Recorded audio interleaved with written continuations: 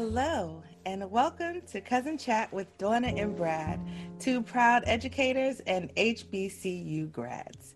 Here, we talk about what matters. And so for this first episode of the new year, we are talking about walking in your purpose. And so for this episode, we have invited our cousin who knows a lot about walking in purpose and answering the call on your life. So Dayborn, say hello to the people. Hello, people. How's everybody doing? Donna, that was a great introduction there. I appreciate it. Thank you. So let's just jump right in. So, when it comes to recognizing, say, your calling or the call on your life, it takes some people longer than others to listen to it or to actually recognize that there is a calling and to start walking in it. So we're going to talk a little bit about that and how to help people recognize that call or know that it is a calling in the first place. So for me, I avoided teaching for a long time. That is not something that in my mind I wanted to do, but it ended up being something that I needed to do. Like I had to do it. If I wasn't doing it, I really don't know what else I would be doing. I would definitely be working with young people in some capacity, but not working with young people was not an option. Right. For as long as I tried to avoid it, working in a hospital, working at the New York Times, working all these different places, but nothing was going to keep me from young people. So I answered, I finally said, okay, God, I get it. This is what I'm supposed to be doing. So I went back, to school to perfect my craft, like the gift that was already in me. Mm-hmm. And so I'm walking in it. But, for some people, it's not always as simple. I had that faith connection. So I finally realized when it was time to listen, but for some people, they don't have that. So it's interesting. Yeah, go ahead, Brad. I'm sorry. I was going to say that is right there. That is the most important piece when finally opening up to one's calling. It is that faith connection, right? And so, you have to have faith in order to sort of have that. To be open to these gifts that you're going to receive, right? And I think that if there's a disconnect, if there's a sort of a spiritual disconnect, you can go. Some people do go all their lives without really realizing what their purpose was, Mm-hmm. And they feel like something is missing. Oh, they always feel but like they something can't. is missing, but because they've never taken the time to really connect with themselves, with their spirit, right? And what does that mean? But I think that it is important. And when you have that connection, then you are more open to the blessings, to the purpose that you were born to sort of fulfill, right? Yeah. Damon, what are your thoughts? Well, in reference to, I would say, running from the calling or not accepting the calling, first of all, you have to know that there's something there for you to run from. You're not just going to start running from something. And I think one of the biggest issues that we have is that other people around us, our friends, family, colleagues, they recognize what our calling is before we do.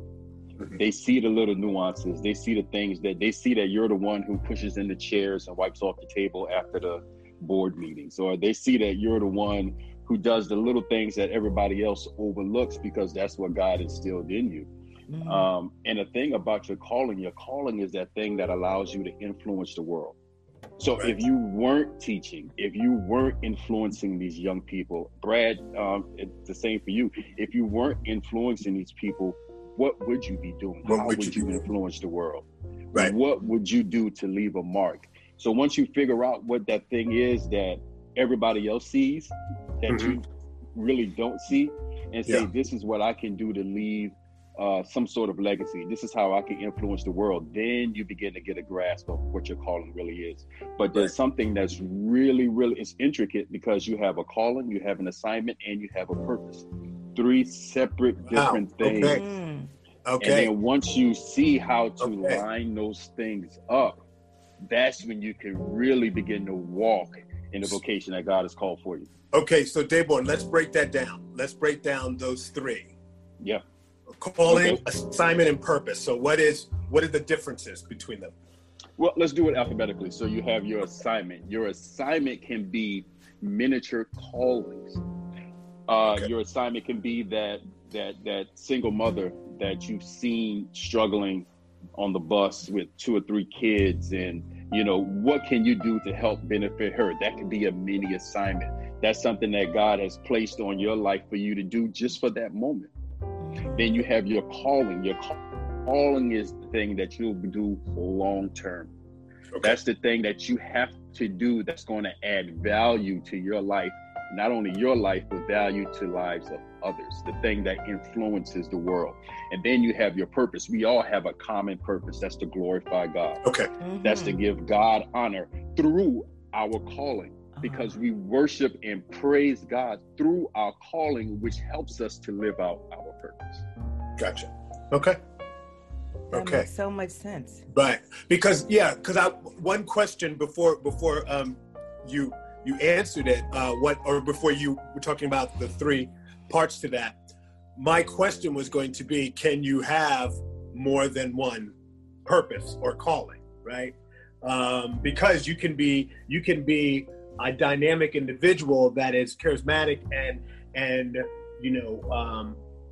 personality wise, you can really influence people that way, right? But you might not necessarily have a skill, right? Mm-hmm. But can that be because that's part of who you are? So the question is, how can you use that for good, let's say, right? Like, how can you use that to better the world, right? Right. And all the while also making your spirit, making your soul happy. Right. And then, like you said, there's multiple callings and multiple assignments. We can just go back to Genesis 1:26. God created man, and he said that I'm going to give you dominion over the fish and over the cattle and over this and that. Mm-hmm. But he gave that assignment before there was actual life. Let me give you what I'm saying. He created man in his image in Genesis 1:26, but he didn't breathe life into man until Genesis 2:7. So that lets us know that before we were born, before we were even formed in our mother's womb, there was an assignment and a calling on our life.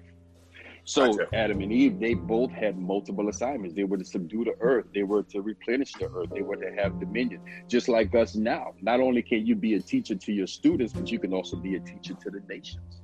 Right. This platform right here is a teaching tool to the nations. Yeah. So yes, we can definitely have multiple callings. How did you know? When did you finally decide to answer your call? Wow. Well, I got to a point in my life where there was nothing left for me to mess up.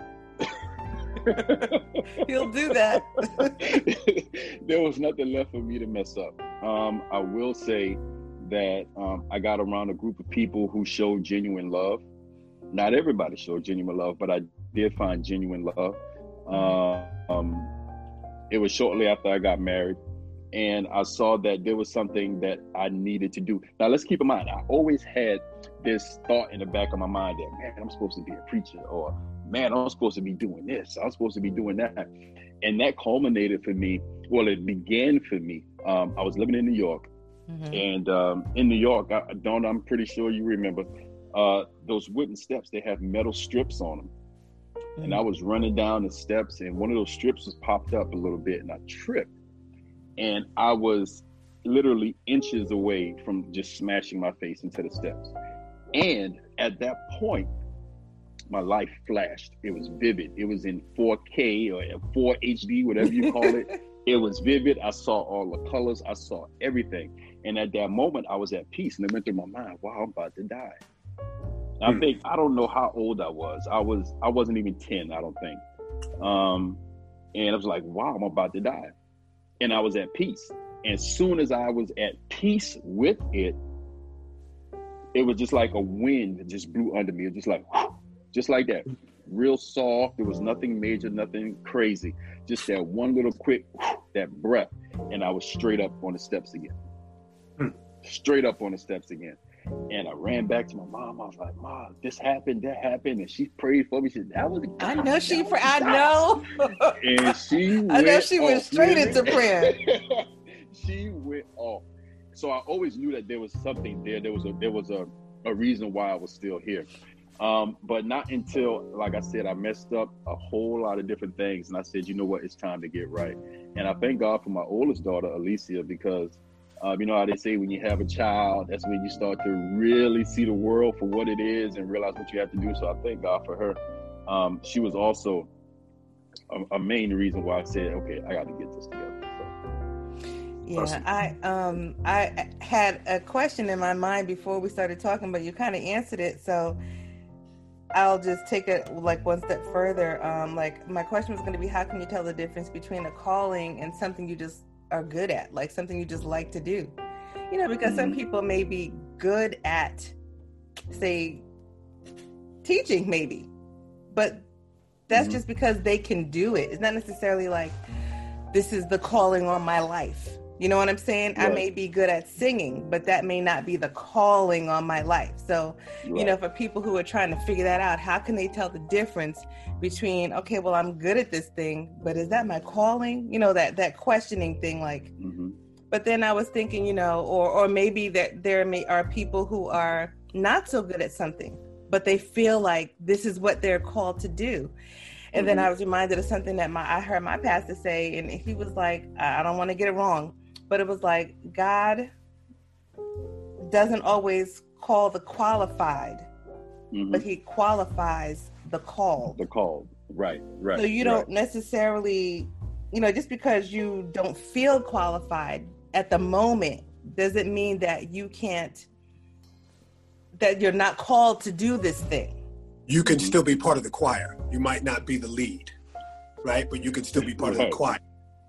Or whatever it is, like, you know what I mean, Dave? But you know. That's what I'm saying. I see your point. It's like you might not necessarily, just like a choir, you have those members in the choir who might not always be the best singer, but they love to sing, right? And so they're still part of the choir, but they're not going to necessarily be the one that's going to give the solo. Or like, or if I say like that person that Dave mentioned before that didn't like say that the single mother who was struggling or whatever, I may feel like I really want to help this person or I want to help people, but I don't have the means. Like I don't, like, is that really my calling if I can't really do it? You know what I mean? Like my I want to, as much as I want to, I can't. So does that mean that that's not my calling? Or does that mean that I just need to have a little bit more faith? You know what I'm saying? For those people who are thinking like that. Okay. Yeah. See, what it is was God's graces us for our calling. So, for example, you two are educators. I may love to teach, but I may not have the patience to teach. So what we have to recognize is what we are graced to do. And in a situation, like you said, the single mother, if you're not able to help them, but there are more than one way to help. It doesn't have to be monetary. All it could be is a shoulder to cry on. It could just be a listening ear. It can just be that person to come along and say, I see what you're going through and I'm praying for you. So it doesn't have to always be physical action. You can actually pray for that person without them even knowing, secret prayer. But that's what you are graced to do. God has to grace you for your calling. You can't just jump out and be a singer and you sound terrible. It's just not going to work. Yeah, but I think that's good for people to hear that there's more than one way to possibly get to the end, like the end result. Like you want to help one way, but that may not be the way that you can help.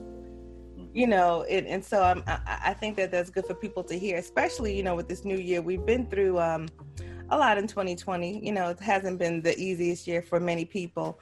But going forward, I just really want people to start thinking about, okay, not just this new year, but this new life, like this what is my calling? Am I doing what I'm supposed to be doing? Am I walking in my purpose? Have I just not been listening? Have I been hearing and ignoring? But just maybe to kind of take a second look at, you know what? Maybe it's time to start listening, Mm-hmm. So that's really my hope for the people. Brad, you have anything else to add before we get into the takeaway? I think we said it. Again, it's making sure that you always keep that connection, that spiritual connection open to then be ready for your calling, for the signs for your calling, ready for the blessings, all of those things. You have to have that spiritual connection open. Yeah, and I think for those who don't have it, try it. Try something new. If things have not been working for you thus far, try something new. It can't hurt, And that's a great point right there. And I would like to add as well, and what people struggle with sometimes, you have to realize that God and what he does through us is a mystery. But us as earthly beings, we live in certainty. So we have to be sure that whatever we're walking into is the right thing. And we have to be sure and we have to know for certain, because we deal in intellect, but it's instinct that reveals your calling. Right. And that's where faith comes in. That's where faith comes in. Right. Yeah. And just think about it. If you knew that everything you did would be successful, how many things would you not do? You would do everything. Okay. But because that level of uncertainty is there, that's what kind of keeps us from actually diving into or pursuing that calling.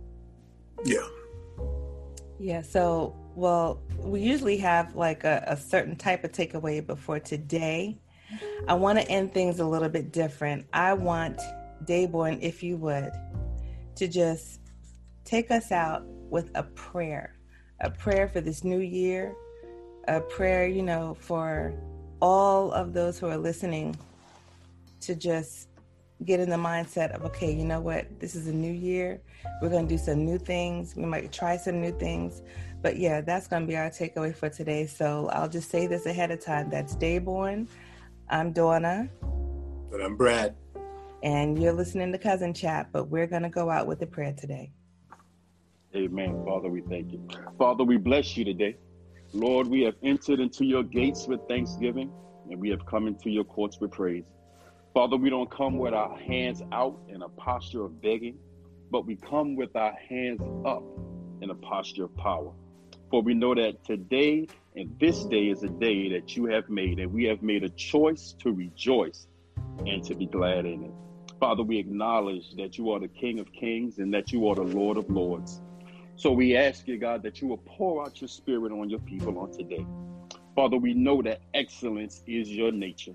So we pray that the works of our hands be excellent in your sight as we lift you up.